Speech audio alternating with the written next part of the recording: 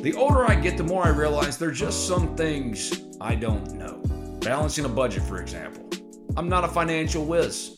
Sure, I know batting averages, passing and rushing yards, three-point shooting percentage.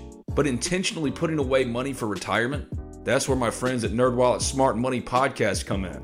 NerdWallet's trusted financial journalists use fact-based reporting for some much-needed clarity in the financial world, helping you make smarter decisions with your money. The nerds have helped me get smarter about things like planning my tax bill so I don't dread April every single year.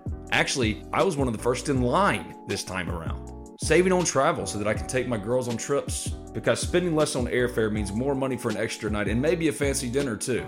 So enjoy the things you love, the Ole Miss Rebels, your family, your friends, knowing that your financial situation is taken care of with advice that you followed from NerdWallet's Smart Money Podcast. Listen to NerdWallet's Smart Money Podcast on your favorite podcast app today.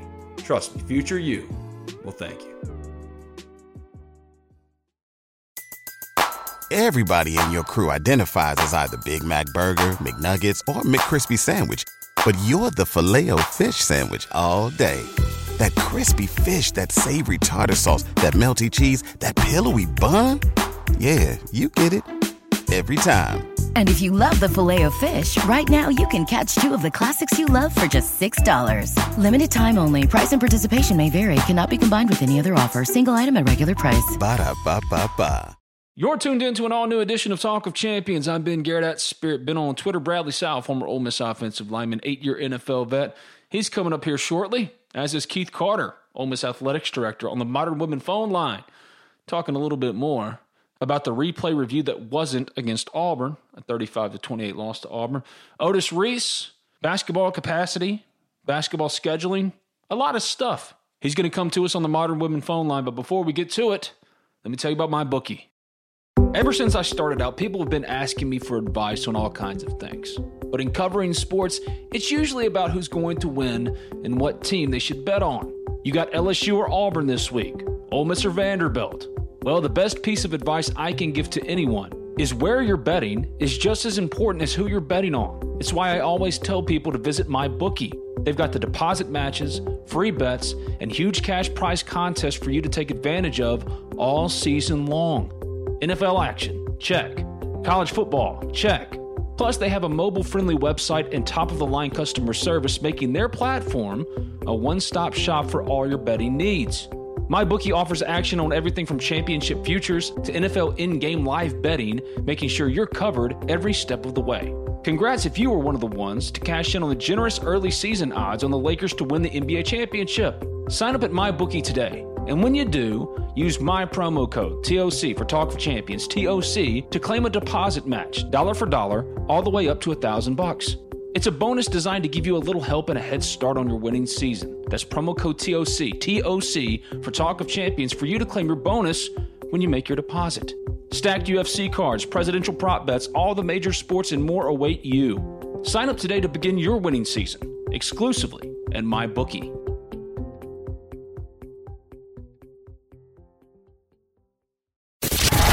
You're listening to Talk of Champions, an Ole Miss Spirit podcast with Ben Garrett.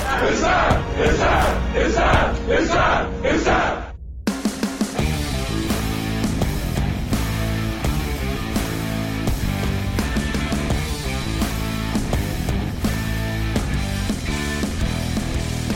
This is Talk of Champions. I'm Ben Garrett at Spirit Ben on Twitter. He's Bradley Sowell, former Ole Miss offensive lineman, 8-year NFL vet. Today's guest on Talk of Champions is Ole Miss Athletics Director Keith Carter. Got a lot to talk about. The biggest topic of the week, the blown non-review of the Auburn botched kick return that should have resulted in an Ole Miss touchdown in a 35-28 loss. Ole Miss is 1-4. Vanderbilt coming up. What's up, Brad? How you doing, man? What's up, Ben? You prepared for Vanderbilt? You fired up? Yeah, I'm ready to roll, man. I mean, I'm feeling pretty good about this one this week. I mean, we should get back on track, I hope. Ole Miss wins if what happens? I think we win if we come out with a good attitude.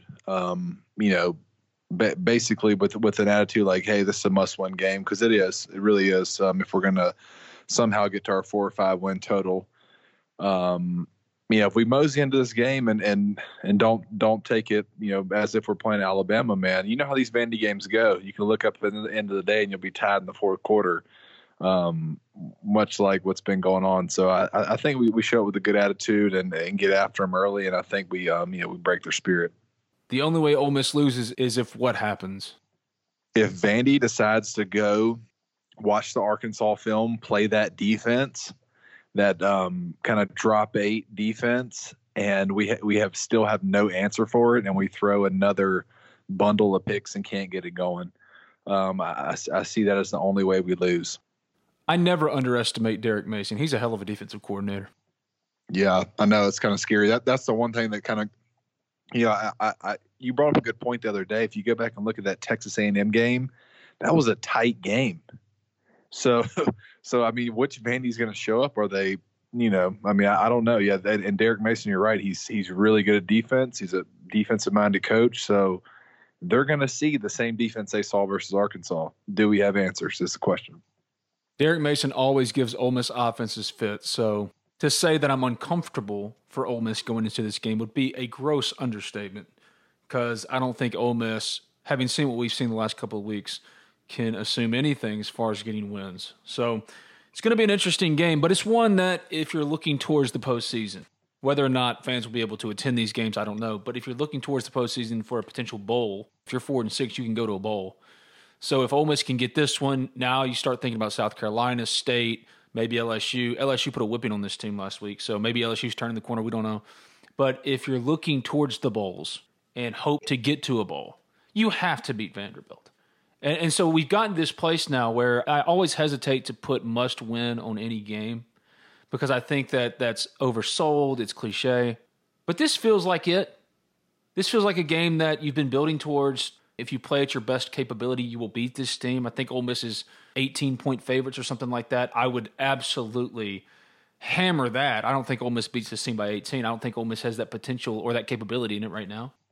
If you're going to look to the postseason, if you're going to look towards optimism and thinking that Ole Miss can be the team that they look like in the first 3 weeks, you have to get the result, and that means beating Vanderbilt. This is a must-win then. Yeah, this is certainly a must-win. I mean, just from the sheer fact of what we have coming up after this, and if we want to make it to the postseason, which, I think making it to a bowl game this year would be huge for just the simple fact that we get another week to practice or another couple of weeks to practice. Lane gets to almost have that spring football that he missed out on by having a bowl. So, dude, listen, there's not many on the schedule like this where we're going to go in as the favorite. So you got to get up there and take care of business. No playing around, sure, just 100% focus. Let's go in and smack them right in the mouth. That's a really important point about the practices because of COVID. And the fact that Lane Kiffin didn't get a spring preseason was kind of strange. It would be invaluable to get those practices preparing for next year, but also maybe potentially recruiting some of your own roster to come back and not make a decision to go to the pros. I was looking at the ESPN Bowl projections by Mark Schlabach and Kyle Bonagura. I think that's his name.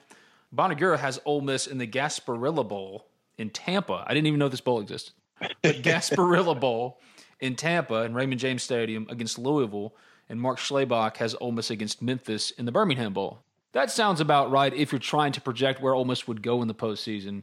Right now, considering that they're 1-4, and you just let 2 great opportunities for wins slip through your fingers with Arkansas and Auburn, that's about right. Yeah, at this point, who gives a crap what bowl we go to? If you're not going for the national championship, all the bowls are the same anyways, in my opinion. What we need is that extra practice. And what it also does is it helps Lane really evaluate this roster a little bit deeper, because coming into camp, he had to take what he thought he knew and roll with these guys, probably from who the guys that played last year. But if we can get some bowl practice, man, he can really dig in deep and kind of figure out who some of these guys are, where we need to improve in recruiting, and which he probably has a good idea of that already. But he can really give a lot of guys reps that probably he couldn't afford to give reps to in camp. Yeah, you get those extra bowl practices. Miles Battle, who played defensive back against Auburn and actually broke up a pass late in the game, former wide receiver, decorated high school wide receiver, a top 100 player, I think.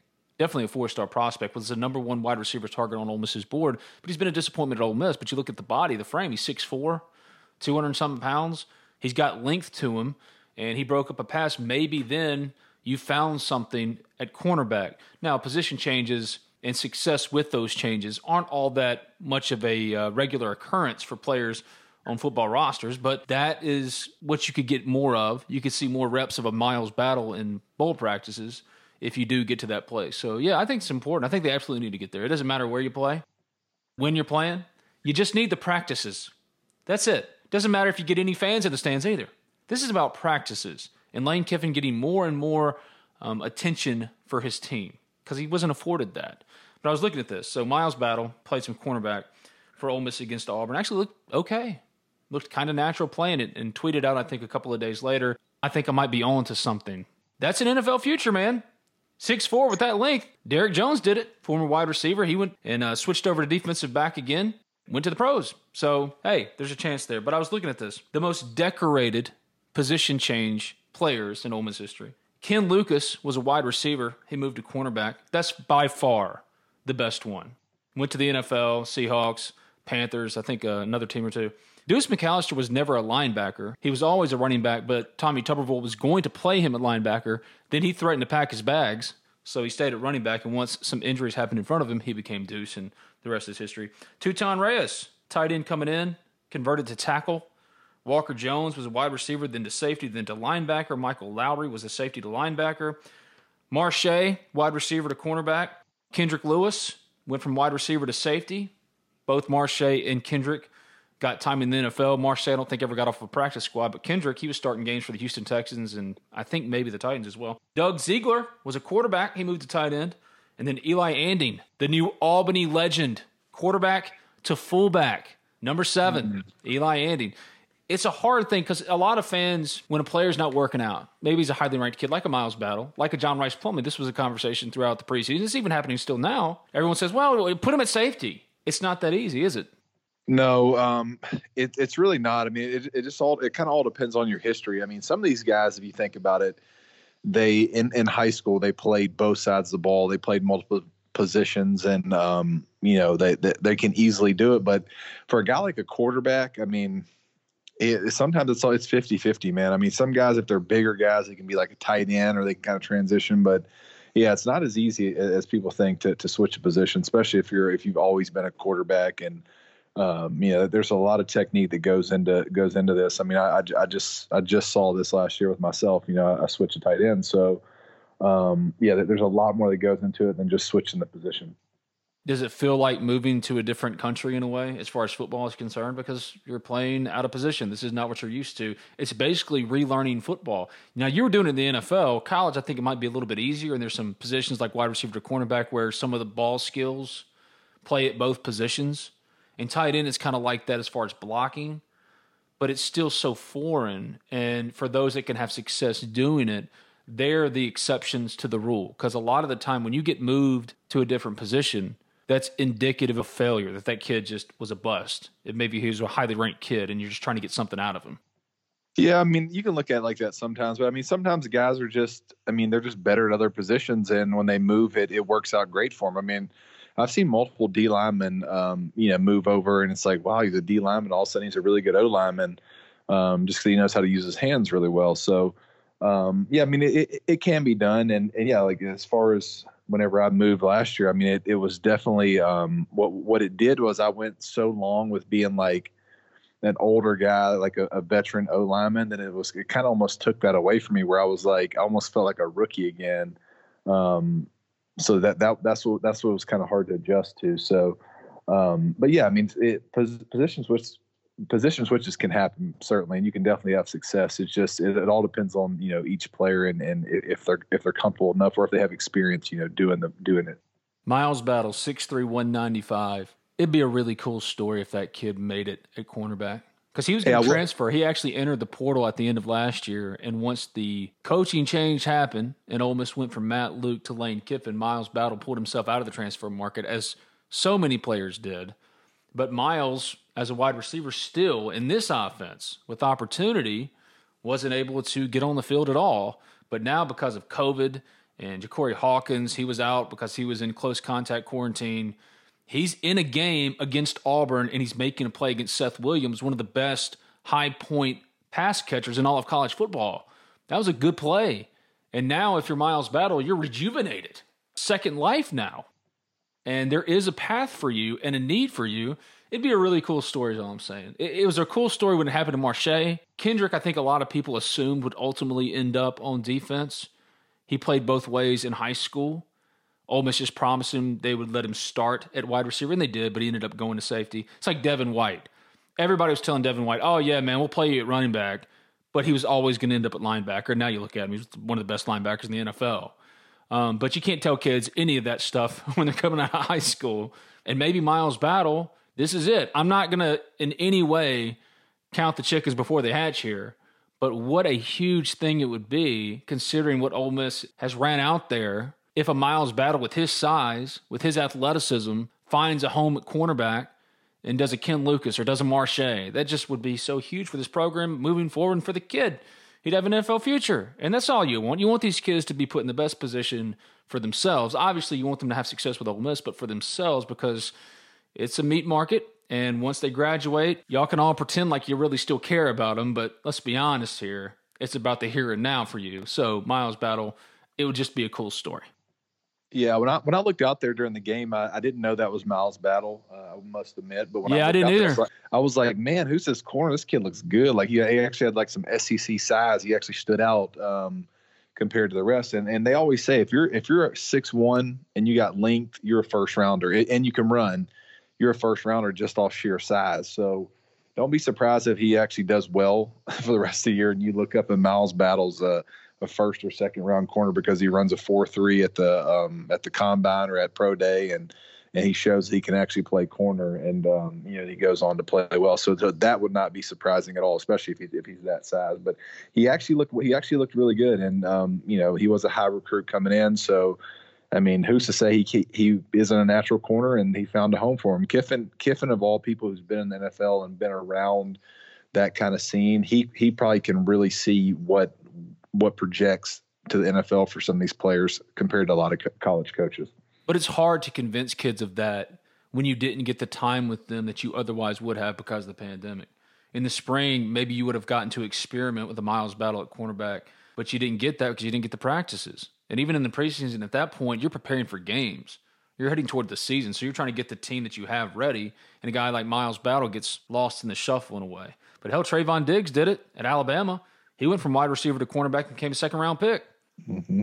So you can get caught up in a logjam and say what you want to about Ole Miss's overall talent for its roster. It's got wide receivers. It does. Jonathan Mingo drops withstanding. Dontario Drummond, obviously Elijah Moore, far and away the best of all the wide receivers. They've got numbers at wide receiver. So he got lost in the shuffle. It happens all the time. The best programs, kids got like Trayvon Diggs get lost in the shuffle, but then they do make a move. Many of them don't work out. Many of them end up transferring, but some of them do. In Miles Battle, maybe it works out. Because I was like you, I didn't recognize it at first either. And when I was watching the game, and I'm trying to write at the same time, because I do those live updates during the game. Yeah. I saw number 6. I'm like, who the hell is that? Who's number 6 for defense? And then I looked down because I've got this live stats going too in front of me from Ole Miss, and it says Miles Battle. I'm like, no, that's not right. That's an error. But sure enough, it was Miles Battle. Tyler Knight was playing defense too. Tyler Knight's one of those guys that's kind of stuck in football purgatory. I just don't think he has a position. There was other guys like Alex Williams didn't have a position at Ole Miss. Some guys, they never have one. I don't think Tyler will ever truly have one. So just put him on defense because that's where you need a body. But Miles, the upside is there. And I don't want to hype it up too much, but it's an intriguing storyline moving forward of a season that I think we kind of get what Ole Miss is until they prove us wrong. Defensively, you've seen their very best the last 2 weeks. Offensively, we thought they were going to be this juggernaut, this unstoppable rolling offense. 2 programs, Auburn and Arkansas, put out the playbook, the blueprint for Ole Miss on how to stop them. So now can you adjust to those adjustments and prove that you are that offense? Until you do, it's going to be a struggle. And every game is going to be a battle. It's a 10-game All-SEC schedule, and no win is guaranteed.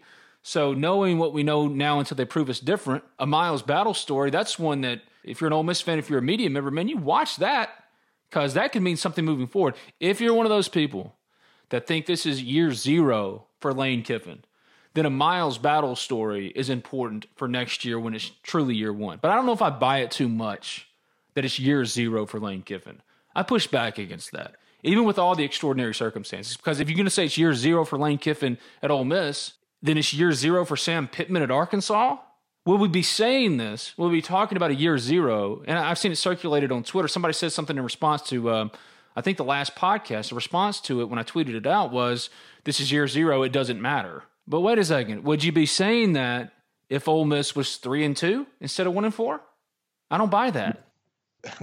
First off, judging off the message boards and the tweets and everything else, there's no such thing as year zero. If it was, people wouldn't be so upset about certain things. And listen, I don't care. You can shake however you want. You get judged off of how your team performs. I mean, there's no such thing. I mean, this is a huge year. I mean, everybody want to see Kiffin is getting judged. No matter, you can say it to your blue in the face. Say, Ole Miss is short, guys. We need some help. We're getting better. We're right on the right track, but that doesn't mean anything when you're losing. People still get pissed about losing. So the year zero thing is out the window. That does not exist. This is Kiffin's first year. No matter what the circumstances are, you get judged. So that's just the nature of the beast nowadays. Coaches last, 2 to 3 years is about all you got to get a turnaround nowadays. We'll get right back to Bradley Sowell in this edition of Talk of Champions after I tell you briefly about Cheney's Pharmacy, a proud sponsor of Talk of Champions. Believe it, the return of Ole Miss football has arrived. The Rebels are playing. Really, it's happening. But as exciting a time as it is, make sure you're staying safe, and that includes trusting that your pharmacy has you taken care of. Well, there's only one pharmacy in Oxford, Mississippi that can do just that. Cheney's Pharmacy, a locally owned pharmacy that's been in Oxford for over 40 years, as red and blue as the Rebels themselves. Cheney's Pharmacy offers prescription synchronization, immunizations, compounding, a 2-lane drive-through, and available hours that ensure your needs are met on your own time. Cheney's also accepts all third-party insurance. Cheney's Pharmacy provides the best customer service out there. Hands down, it's not close.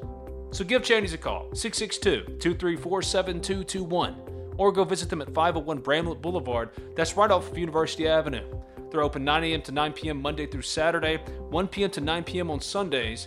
You can visit them online at Cheney'sPharmacy.com. Stay safe, enjoy some football, and make sure your pharmacy is one you can trust. Cheney's Pharmacy, much more than just a pharmacy.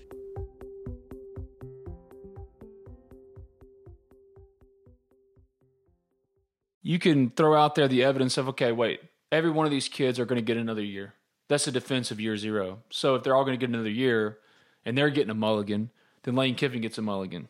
But players on the roster right now, they're going out there and trying to win games. They're certainly not approaching this as if, oh, okay, well, this game, this loss, it didn't matter. This game right here, if we win, lose, it's whatever. It's year zero. This is just absurd. And it diminishes whatever accomplishment there is, if there is one, at the end of the year. If it's year zero and Ole Miss goes to the Birmingham Bowl, and I know we said it doesn't matter what bowl Ole Miss goes to. What we mean is they just need the practices more than the Liberty Bowl instead of the whatever Gasparilla Bowl or Birmingham Bowl. The bowls are immaterial as far as once you get out of those big six. It doesn't matter what bowl you go to. Go to a bowl for the practices and for the postseason experience. Hopefully your fans get to attend bowls this year, at least some in some capacity. But you're diminishing the accomplishment of a Liberty Bowl, even with a 4-6 record, because in any other year, a 4-6 record in the SEC would probably equate to 8-4, considering you're going to win all 4 of your non-cons, and then 4 wins in the league. So it's the same kind of deal. A 4-6 record is different when it's a 10-game All-SEC schedule. You can't diminish that accomplishment by just saying, oh, well, it's just year zero. So if Sam Pittman's not getting judged on year zero, then Lane Kiffin shouldn't be getting judged on year zero. Neither should Eli Drinkwitz. You're just doing a disservice to the coach and to the kids. That's all I'm saying. Yeah, I'm with you on that. I think that this year certainly means something. I mean, it's every time you roll your team or your university out there, you represent something. It doesn't matter what it is. What the capacity of the conditions are.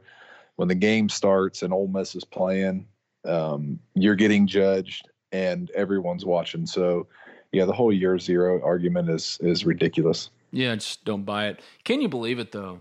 Only 5 games left. We're at the halfway point. Ole Miss and Vanderbilt on Halloween, 3 p.m. Then South Carolina after a bye week. Texas A&M, Mississippi State, and Ole Miss will be playing LSU on December 5th. That'll feel like the weirdest game so far. In a year that's been completely bizarre to begin with, the weirdest will be LSU on December 5th. Playing a game after the Egg Bowl is, I mean, I can't remember the last time we've done that. Usually when the Egg Bowl happens, it's either a bowl game or nothing, you know. So it'll be weird playing an SEC game after the Egg Bowl. It's just the whole thing is we're talking about 4 and 6, but there's only 5 games left. That means you got to go 3 and 2 in these games. And Vanderbilt, okay, that's a win. But South Carolina at home, A&M on the road, State at home, LSU on the road. Where are the 3? All right, Vanderbilt's 1. I guess South Carolina and State. But South Carolina's a good football team. I think they're a better, more quality football team than Auburn. Ole Miss should have beat Auburn. I mean, I think Ole Miss on the field was better than Auburn. Mississippi State, they're a mess. That's at home. But again, Ole Miss has not shown any ability, even if it's a team of equal competency to Ole Miss, of winning the game. And until you actually win, it doesn't matter. You can't predict any of this stuff. So going 3 and 2 in your final 5 to get to 4 and 6. That's why I lean more towards they're going to end up 3 and 7 than 4 and 6. You have to lay all your money down, your life savings, on Ole Miss going 4 and 6 or going 2 and 8. I mean, here's the thing. I would say 2 and 8 just for the simple fact it's, dude, you think about this. I mean, I will guarantee you this. We'll be in every game in the fourth quarter. Sure. And it will be right there having a chance to win. So the question is, at what point do we decide to win these damn games? Win the game. I mean, dude, it's unbelievable. We could seriously be. I mean, we've been in every game. We could easily be undefeated if we knew how to win ball games and things went our way. I mean, we could be talking about something totally different right now, and we could also be 0-5. So I mean, I don't know what to bet or what the win total is for this team. What if 3 weeks in a row we freaking get in the fourth quarter and we actually finish the game, and it's like, damn, okay, almost went on a 3-game winning streak, but we could just as easily lose all 3 of them too. So I mean, this is a hard team to judge because we're right there and we're very close. So maybe then beating Vanderbilt and getting that taste of success can catapult you after a bye week into South Carolina, A&M, Mississippi State, and you get 2 of those games, and then LSU, that's just a free shot for you. I think 2 of them. I mean, if we get Vandy and we go 2 and 2 some kind of way. I mean, I'd prefer it to be Mississippi State and LSU, but I think 2 and 2, you gotta feel like you can do that. Problem is, I thought getting that break against Kentucky, and I keep bringing this up, learning how to win. It felt that way. Did something to Alabama that had never been done before. They're rolling. I mean, you and I, even with that team only having 1 win, we were looking at them saying, oh, my God, you look at the schedule, this team shows up every week. They got a shot. So that's why, like, even if you beat Vanderbilt on Saturday and you got a bye week and you go in with some good vibes and you get a good work weekend, it's no guarantee of anything with this team. Because don't you have to stack wins together at some point? 1 win can't be such a great accomplishment. Win 2 in a row. And I know it's all about be 1-0 this week. That's what all teams say. But that's bullshit. Win 2 games in a row. Because that's how you start to build some kind of morale and belief that you can go out there and win any game you play. Yeah, certainly. I mean, you gotta get that first one, and then, you know, like you said, it really does mean something when you can win 2 in a row. It really does. I mean, it starts feeling like, okay, this becomes a habit. Last week wasn't a fluke. So yeah, getting 2 in a row could really create some confidence for this team. So I just feel like it's if there's a time, if we're going to turn this season around and have a respectable season, it starts this week. And they have to know that, because I mean, you go up there and get a win, you come back for the bye week, get healthy, work through some things, work some guys at some different spots. You come back, you're at home versus South Carolina, a very winnable game. You come out there with a great attitude, and you look up and you're 3-4 with a chance to finish out strong. If they lose, does Overreaction Monday become turning the page to basketball and talking about a little Ole Miss baseball fall ball? Man, if they lose, we're talking about potentially 1-9. Yeah, down the stretch. I mean, we really are with the chance of being 0-10 if the kicker doesn't miss that kick. So, if they lose this week, man, there's some deeper issues. We're not nearly as close as we look. Like there's something just wrong, broken in that locker room if you can't win this game. I mean, a good team a competent team beats this Vanderbilt team, as much respect as I put on the name of Derek Mason, and I have nothing but great respect for that guy. But if you can't beat this Vanderbilt team this year, with all they've gone through and how bad their offense is, then you deserve to go 1-9. Does intangible stuff really matter? Because at the end of the day, if you're talented, it doesn't matter if you like each other and if you got leadership. If you're talented enough, you win.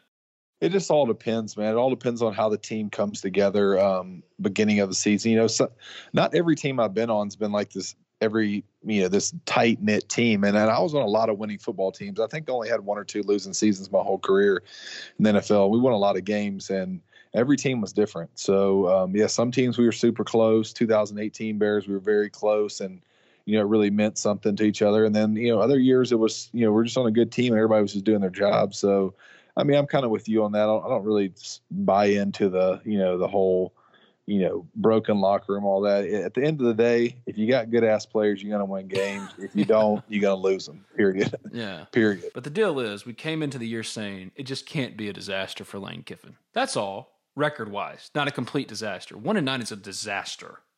Yeah, I think the thing that the reason why I don't think it could have been I was thinking it shouldn't be a disaster this year. If you look at our offensive talent now, we're pretty bad on defense, but offense, man, I mean, I would argue we have 2 of the best running back combination in the SEC. I mean, these dudes are pretty good. And then you have 2 quarterbacks that got a little bit of experience last year. You got Elijah Moore, who's a draft pick. So there's some talent on offense. So we got enough to be winning games. Now we are not a 1-9 talent on offense. So that's my thing. I mean, there's enough to win. There's enough to win on offense. So that's why coming in this year, I mean, like, I get it was going to be a bad year, but it certainly shouldn't be a 1-9 year. Snoop Connor and Jerrion Ealy have combined for the most rushing yards in the SEC. You can't go 1-9 with that. Yeah, there's plenty. And the addition of Yeboah, I mean, obviously he had a bad drop there last week, but all in all, I mean, he's got 400 or 500 yards or 400 something yards receiving. I mean, that's pretty solid tight end as well. Maybe Kenny Yeboah comes back next year. I would love that. I would love that. That's what I'm saying. You've had a man crush on Kenny Yeboah all year. I like him, man. He's smooth. I mean, I think he's one of those guys that's going to transition well. I think he's going to, I really do. I think he's just going to get better and better. You got to remember, this is the first time he's played against, no knock on Temple, but he's played against some much different players than he was playing whenever he was at Temple. So, I mean, he stepped up well to the occasion, So I definitely like the way he's playing. This is Talk of Champions. I'm Ben Garrett at Spirit Ben on Twitter. That voice you hear is Bradley South, former Ole Miss offensive lineman, 8-year NFL vet. If you haven't already, subscribe, rate, review Talk of Champions in iTunes, and when you do, leave a 5-star review. Doesn't matter what you say, as long as it's a 5-star review. Also available in SoundCloud and Spotify. Just simply search Talk of Champions. All right, for the Ole Miss Spirit, OleMissSpirit.com, and affiliate of 247 Sports. Going to go now to the Modern Woman phone line and close this thing out. Going to talk to Ole Miss Athletics Director Keith Carter. But first, let me say bye to Brad. See you, buddy. See you, man. Hotty toddy. Before we jump to Keith, let's hear from B&A Bank and Allen Samuels Chrysler Dodge Jeep Ram of Oxford, 2 proud sponsors of Talk of Champions. Reason number 12 to bank at B&A. We are the bank for Northeast Mississippi. We have one home, Northeast Mississippi. Seeing this local Northeast Mississippi economy thrive and helping the people of our area with their borrowing needs is our only focus. From buying a home to starting your own business, we are the team of local lenders standing ready to make your dreams a reality. B&A Bank. We are the bank of Northeast Mississippi. Member FDIC, an equal housing lender. Celebrate! Ole Miss football, it's here. We made it. We made it. Yeah, the season looks a little different, but some normalcy has returned. Now's as good a time as any then to find your next perfect car, truck, or Jeep. Think about it. Riding around in your new Jeep Gladiator, your Ole Miss car flag flying on your way to see the Rebels play, can you believe it, in style. Allen Samuels Chrysler Dodge Jeep Ram of Oxford has you covered, and no, you don't have to worry about COVID-19. They're open for all of your vehicle needs, taking extra precautions to ensure your car buying process is as seamless and safe as possible. Even better, they're offering customers the opportunity to purchase a vehicle completely over the phone or the internet with a delivery to your home. You pick out the vehicle you like. Simply contact them by phone, email, through the website, and they'll prepare the paperwork. review it with you on the phone, and bring it and your vehicle to your home to finalize. So what are you waiting for? Why not? Why not now? Give them a call. 662-638-0044. That's 662-638-0044. Visit them online at allensamuelsoxford.com or see them in person. Socially distanced, of course, at 2201 East University Avenue. That's just past Kroger. Allen Samuels Chrysler Dodge Jeep Ram of Oxford. Let's be friends.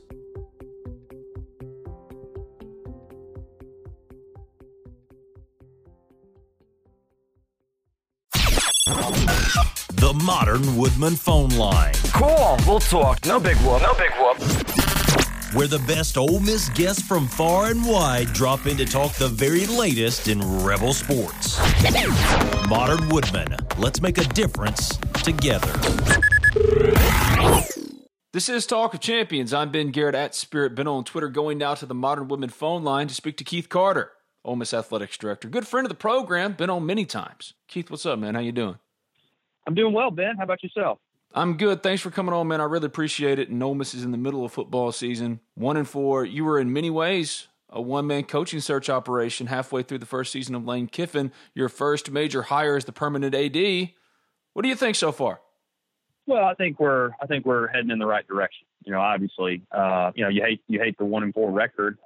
Feel like we had a couple games there that we could have won, and a couple plays here and there, and it's a little different. But I think everyone's excited about the trend, and certainly what Coach Kiffin and his staff are doing, and this is going to take some time.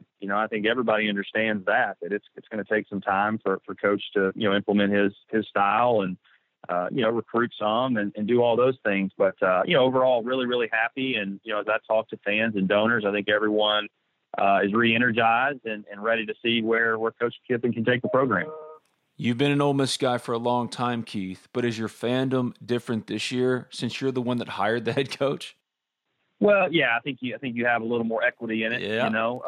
You certainly want the coach that you entrusted with the football program to do well and do things the right way and do all those things. So certainly as I look at what Coach Kiffin has done and where I think we can go, I think that the trend is really good. And but yeah, there's probably a little extra incentive in there for him to be successful and really just being an Ole Miss person and having such a love for this place. I just want it to be successful. I want it for our kids, for our coaches, for our fans, and for everyone. We deserve it, and I think that we're on the right track. It's such a weird time, though, Keith. It's been tough, I know, for you guys navigating this season while also spearheading the COVID-19 protocols. So you want your guy, your team to win, but the restrictions being what they are, sometimes kids have to sit out a few meaningful contributors or starters. So I'm sure you're getting it from any number of directions. How tough has it been? Well, it's been difficult. And, I know that, I'm not an excuse person. Coach Kiffin's not. None of our coaches are. It's a bottom line business. And at the end of the day, you win or you lose. And so, that's the way we're going to approach it. And we love the fact that we've played well and done some good things, but ultimately we want to win. And I think Coach Kiffin's going to be the first one to tell you that. But it's been hard. I think, just with some of the natural obstacles we've had with COVID. And like you said, we've had a few guys that have been positive and some close contacts that have had to sit out for a few games. And but everybody's dealing with that. Everybody's dealing with different issues. I think one of the big things that's frustrating is the dead period in recruiting. It's hard for a new staff trying to establish a program, and you can't go out and see kids. You can't have them on your campus. And I think at Ole Miss, it's so important getting kids to Oxford and getting them to our campus. And so that's been hard. And hopefully that will end, at the beginning of January. Maybe we can get some kids in here before that second signing day. So we'll see. But yeah, there's been some obstacles, but we're going to hit it full speed and not make excuses. And we're going to win. We're going to make this thing happen. Have there been discussions with the league about allowing some kids, though, in these last handful of games to be able to come out and visit? Because you look in the stands and there are fans in the stands. Why couldn't a few kids, even if it's only a small group and you limit the group, why couldn't a few kids come visit the school on game day? Yeah, Ben, that's an NCAA decision, that the dead period will run through the end of the year. Now student athletes can come on their own. They can buy a ticket and come to the game. And, I think we've had some kids that have come to Oxford and checked it out on their own with their parents and those type of things. So, I think there are some ways they can actually come to Oxford and come to games, but I don't see anything happening from a national standpoint until, we get through December. Well, where do things stand, generally speaking, numbers-wise, with the COVID-19 situation strictly at Ole Miss? Well, we're in really good shape. I know a couple of weeks ago, Coach Kiffin used the word outbreak, and it kind of got people, up in arms. But we've been really good. We went about a 5 or 6 week period where we did not have a positive test, and then we had a positive test and a couple of close contacts that have kept those guys out. And so far, we had our Sunday test this week. No positives came back, and we tested again this morning, and we'll test again on Thursday. So it's been good. And, obviously, if you can get through this week, play Vanderbilt, you're 60% through the season with an off week, and we'll keep rolling. But I think all in all, COVID hasn't hit us as hard, obviously, as it has some other teams. I think the use of outbreak there was a little bit of showmanship on Lane Kiffin's part.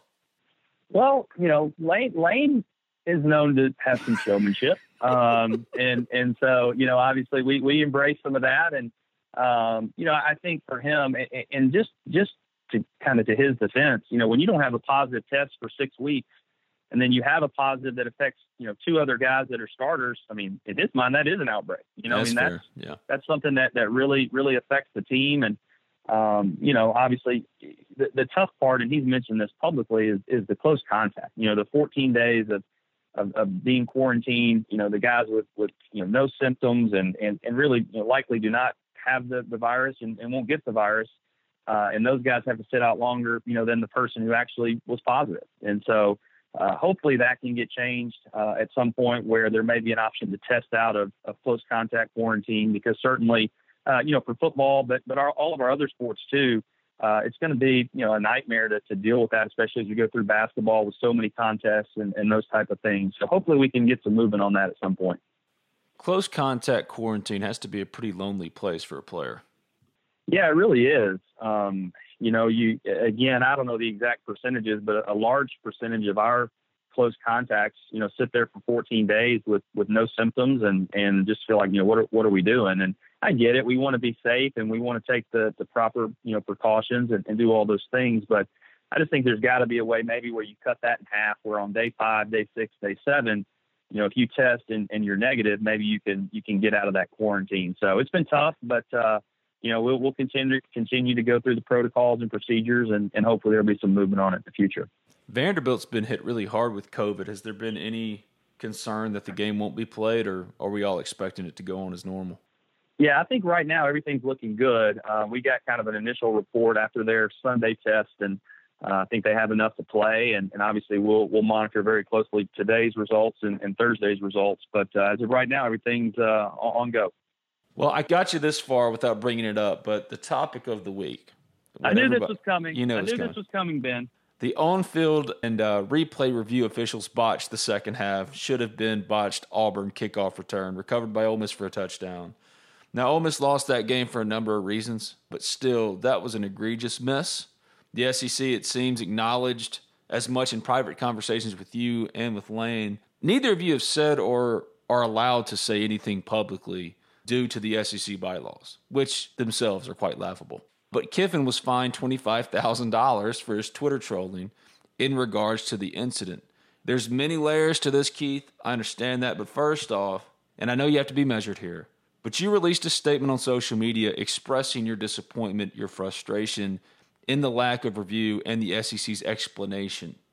Would it be fair to say the reason for that disappointment, that frustration, is because you found the explanation insufficient? And if so, best you can, why?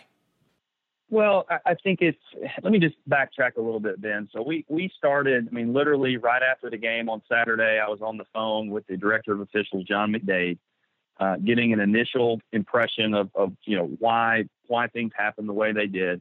I got an initial response and really just wasn't satisfied with it. And so subsequent calls with the commissioner, Charlie Hussey, the associate commissioner on Saturday, another call on Sunday with Greg, with Sankey, and then, multiple calls yesterday as well. So we spent a ton of time, basically voicing our opinion on this and where we stand and our thoughts. And, for us, I think it comes down to the fact that we're frustrated. We're very disappointed, obviously, with the non-review.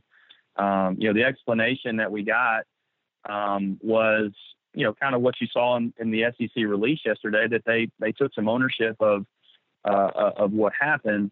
But, it doesn't change the fact that that's a game-changing play. That's one that, that at that point in the game, you got to review that. And that's the bottom line. You have to review it. You got to take it to the full review. And just didn't feel like that was handled very well in the booth. And voiced that, adamantly with the league. They listened and understood where we were coming from. And again, they're not going to give us that touchdown. We can't overturn that. But I hope between myself and Coach Kiffin and the way that we, talked to them and told them our thoughts is that, this will resonate, and I think, obviously a lot of visibility now on social media. And, I think that's the problem then for the SEC in this, is that the replays were so clear of what happened. But just the mismanagement of it in the booth and not taking as close a look as they needed to, I think was the issue. So clearly voiced that, stated our opinion, stood up for Ole Miss and what we believe and what all our fans believe. And we hope that, it will allow us in the future to have some ground and maybe swing a call in the future, those type of things. But basically what I talked about is that this has got to be something that's looked at. It's got to be something that, not just for Ole Miss, but, if there are situations in games that can change the game, they have to be reviewed. We spend millions of dollars on reviews. We've got to get that right. So we talked a lot, spent many hours talking about this. Again, I know it's not what everyone wants to hear. We'll move on to Vanderbilt and hopefully, play great up there. But, very frustrating and something that, for us, we voice that opinion and hopefully it will resonate in the future. What's so mind-numbingly frustrating from the outside looking in is this kind of stuff continues to happen multiple times a year with a lack of accountability. So when you heard the conference was fining Kiffin, what was your response? Because from the outside observer, and I think this was well voiced across the online college football community, the prospect of the SEC's failure resulting in nothing, no discipline or acknowledgement of error publicly or wrongdoing by the league itself, but the wrong coach voicing his displeasure with the said screw-up, it seems patently absurd, Keith. Yeah, it seems certainly counterintuitive, and I know they're good AD word there, Keith. Good AD word. Yeah. I try to look in the dictionary and get a few of those from time to time. But it's one of those things where in their mind there is a clear policy. That was in the release and social media and calling out officials publicly. It's a clear policy that was voted by the members. Voted on by the 14 member institutions that we don't do that. And so while very frustrating and the content and actually the meat of what happened, you feel like Lane or myself or whoever has the right to say that, just unfortunately based on the bylaw and the policy, you can't do that. So, unfortunate for Coach Kiffin. He's standing up for what he believes in and our institution, and we all want to do that. We absolutely want to do that and will do that. But, unfortunately the policy reads how it reads, and, the fine was implemented. We'll jump right back to the Modern Women phone line to keep up our conversation with Keith Carter, Ole Miss Athletics Director, after I tell you briefly about Thomas Chandler of Modern Women, the sponsor of the Modern Women phone line. Are you tired of working 9 to 5 for 40 hours every week just to make money for someone else?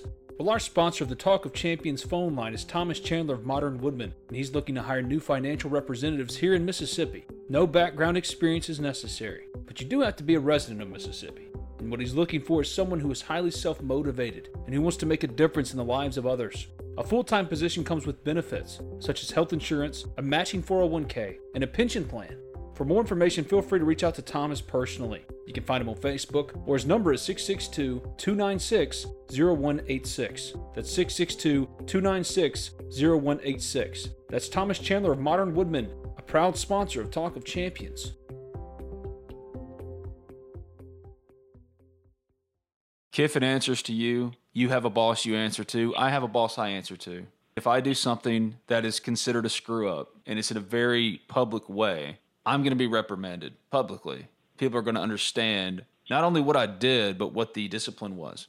So have there been, or do you foresee there being, discussions in the future between the leadership of the 14 member institutions and the league about more transparency regarding officials and replay review decisions going forward? For a conference that bemoans responsibility from its schools, it's awfully quick to absolve itself or just hide completely when their ticket is called.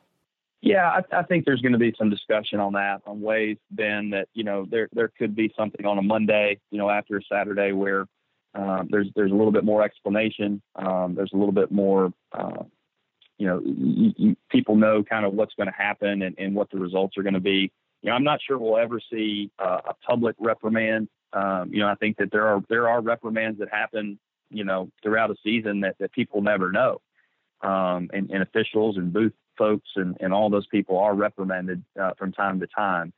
But I'm not sure it'll ever become a fully transparent process where, this is exactly what's happening to this crew or this person. But there is discussion about that. And let me say this too. I know there's been a lot of scrutiny around the on-field crew on Saturday night. I was standing 10 feet from the play when it happened, standing with Richard Cross, and live, it was virtually impossible to tell if it touched his finger. So I don't necessarily have any issue with what happened on the field, or if they, said it, they had him not touching it. Where I have the issue is the review. You got it. That's why we have review. That's why we have it. That's why you have it there to get it right. So you're not necessarily an issue with what happened on that particular play with the on-field crew, but certainly think we should have gotten it right in replay. That's what it's there for. If there's any question, there's no harm in stopping the game and reviewing it again. But, okay, I've exhausted that. If only we could all have that kind of job security, though, right? If we could only all have the ability to. Anyway, what role has the administration played in the efforts to clear Otis Reese? And at this point, with only 5 games left, is it fair to assume Ole Miss won't have him available at all this season? We spent a lot of time working on Otis, and first of all, Otis is a great young man. Whenever he plays, he's going to be a very impactful player to our team, and not just as a player, but as a person. He's just a great young man.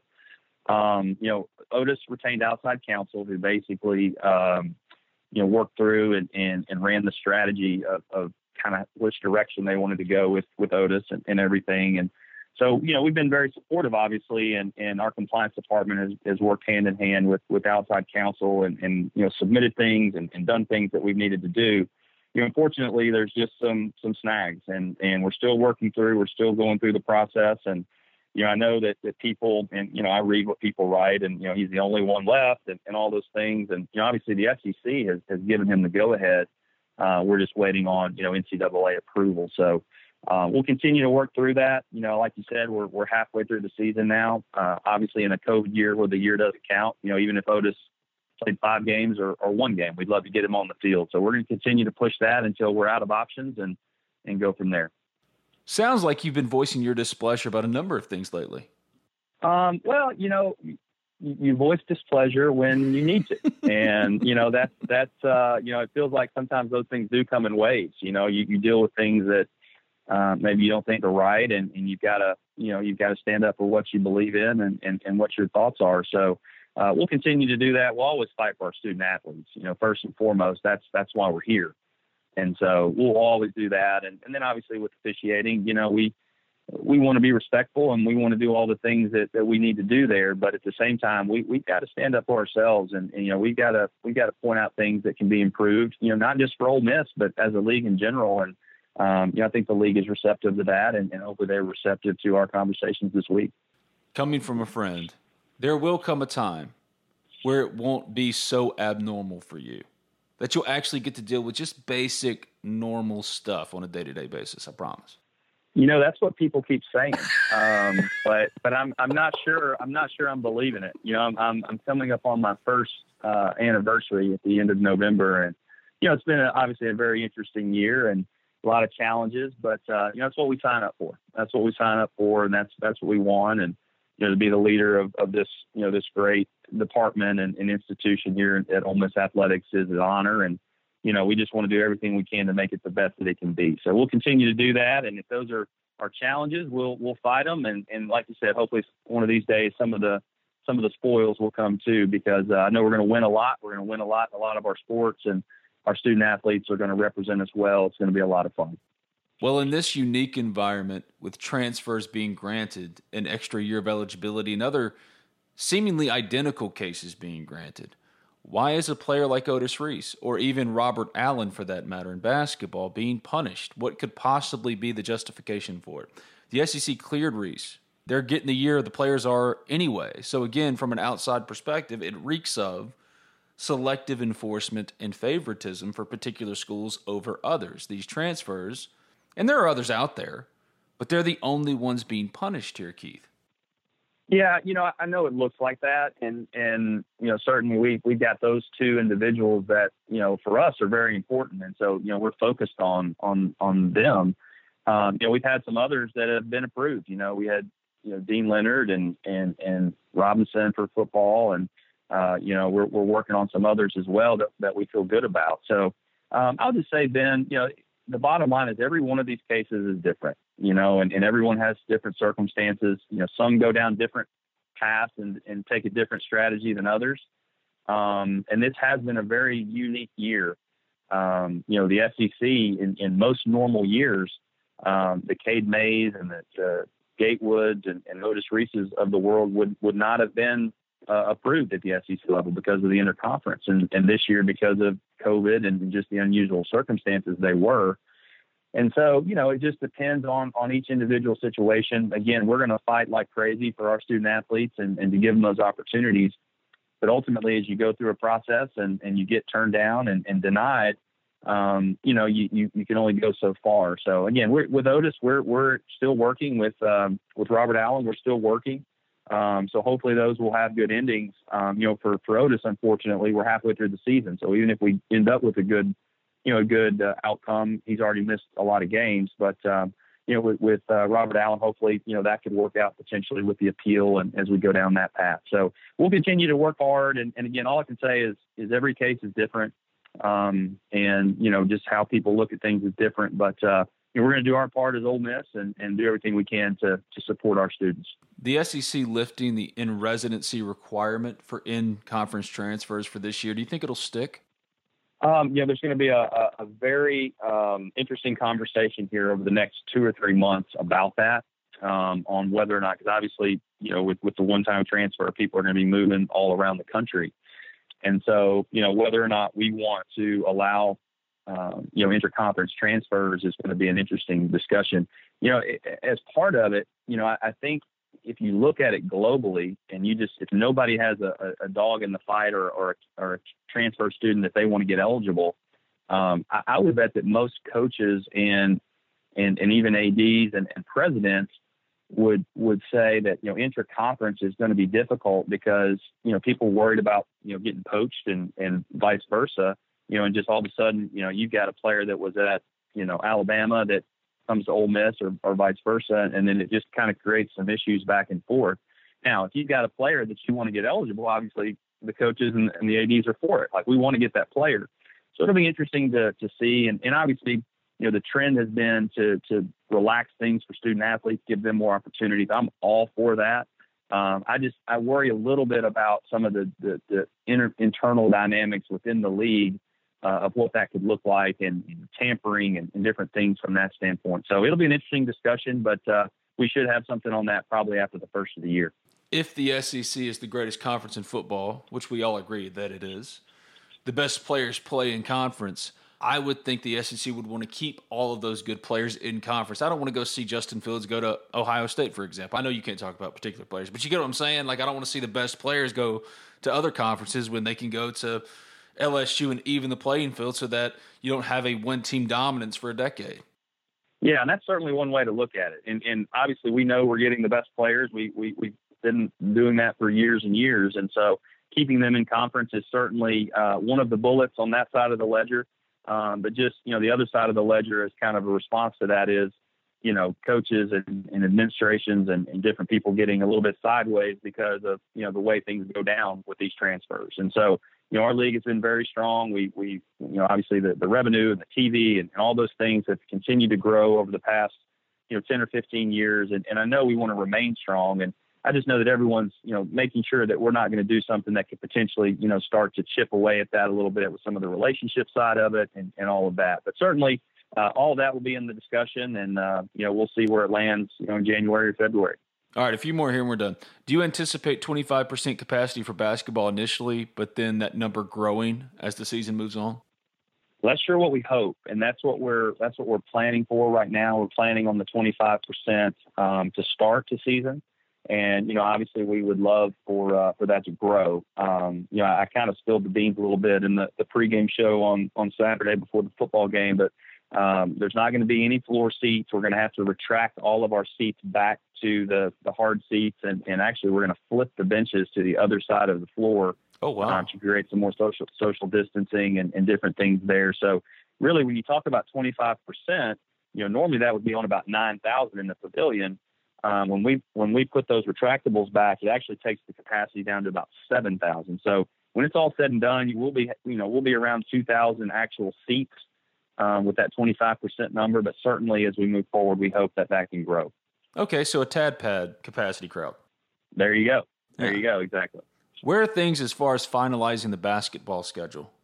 We're really close, both on the men's and the women's side. I think we'll see some movement on that within the next probably 7 to 10 days, and we'll have those out and be ready to roll. I mean, we've got a game in less than 30 days, and so we got to get the obviously the non-conference part of that is pretty much finalized, and we got to get the conference piece as well. But I think it's coming. So the MTE is when Ole Miss will start the season. Correct. Yes, we will play on the 25th and I believe 25th, 26th, 27th. I believe our women's team will have a home game in there as well. So a lot of basketball there around that time period, and should be a lot of fun. All right, everything's still on hold as the pandemic rolls on. So knowing that, once able, what are the projects the university would like to first tackle? Well, one of the very first things, and it's actually, we've kind of started discussions about this again, is our track locker room. That one was about a week away from getting started when really COVID hit in March. We have a deadline on that one because we host the SEC championships in 2022, and we want to get all of that finished before that. So we'll actually pick up conversations on that as we get toward the end of the year, and then start construction on that in the spring. And then we actually had our one of our first capital projects meeting last week. To really start talking about getting offensive again with capital projects and building and fundraising and doing those type of things, because it's time. When we've got to keep moving. We've been playing defense for 5 or 6 months here. We've got to start playing offense a lot more, and that's what we've really been talking about around our department lately is being more proactive, being more creative, and really getting these discussions going. But we've got a lot of cool things in store. I know we want to do some renovations with our softball stadium. I know Coach Kiffin's got some ideas for the Manning Center and some other things. So it should be a lot of fun. We gotta crank it back up. Well, lastly, you said long ago, I think on this podcast actually, that as long as Ole Miss had some fans in the stands for football, this difficult period was monetarily survivable. Where is Ole Miss financially? And has the plan you put in place for this scenario, the one that you got, played out as expected? Ben, it really has. I mean, it's played out pretty much just as expected. Now, the only issue that we have in our projections is when we put in the 25%, we assume that we would sell all those tickets in football, which we have not, and we're not the only ones. I mean, there's been a lot of schools around the country, with 20 or 25% capacity and only bringing in, 15 or 20% of actual attendance. And so through the first 3 games, we've lost some revenue based on that projection. And if, the last 2 home games, if we don't sell it out, we're going to end up losing probably another $3 or $4 million there, just based on the fact that we didn't sell that full 25% allotment. But we have a plan for that too. And we are going to have to take on some extra debt. And so we're looking at options for that right now. But, overall, Ben, all things considered with COVID and where we are, if we can get through these next 2 home football games relatively unscathed, I think we're going to be in a decent spot. And again, trying to keep this to a 1-year issue. Who knows what's going to happen with basketball. And then as we get into the spring with baseball or other revenue sport there, But, I feel good about the plan we implemented and kind of right on course with where we thought we would be. Well, Godspeed moving forward. I look forward to the day where you can kick back, put your feet up on the desk, enjoy the fact that you're sitting in the big chair rather than having to constantly be fighting battle after battle after battle. Just get some time to yourself. But for now, you come on this podcast and give your time, and I thank you for it. Appreciate you, buddy. Yeah, man. Enjoyed it, man. Hope you're doing well. Everybody in your crew identifies as either Big Mac Burger, McNuggets, or McCrispy Sandwich. But you're the Filet-O-Fish Sandwich all day. That crispy fish, that savory tartar sauce, that melty cheese, that pillowy bun. Yeah, you get it.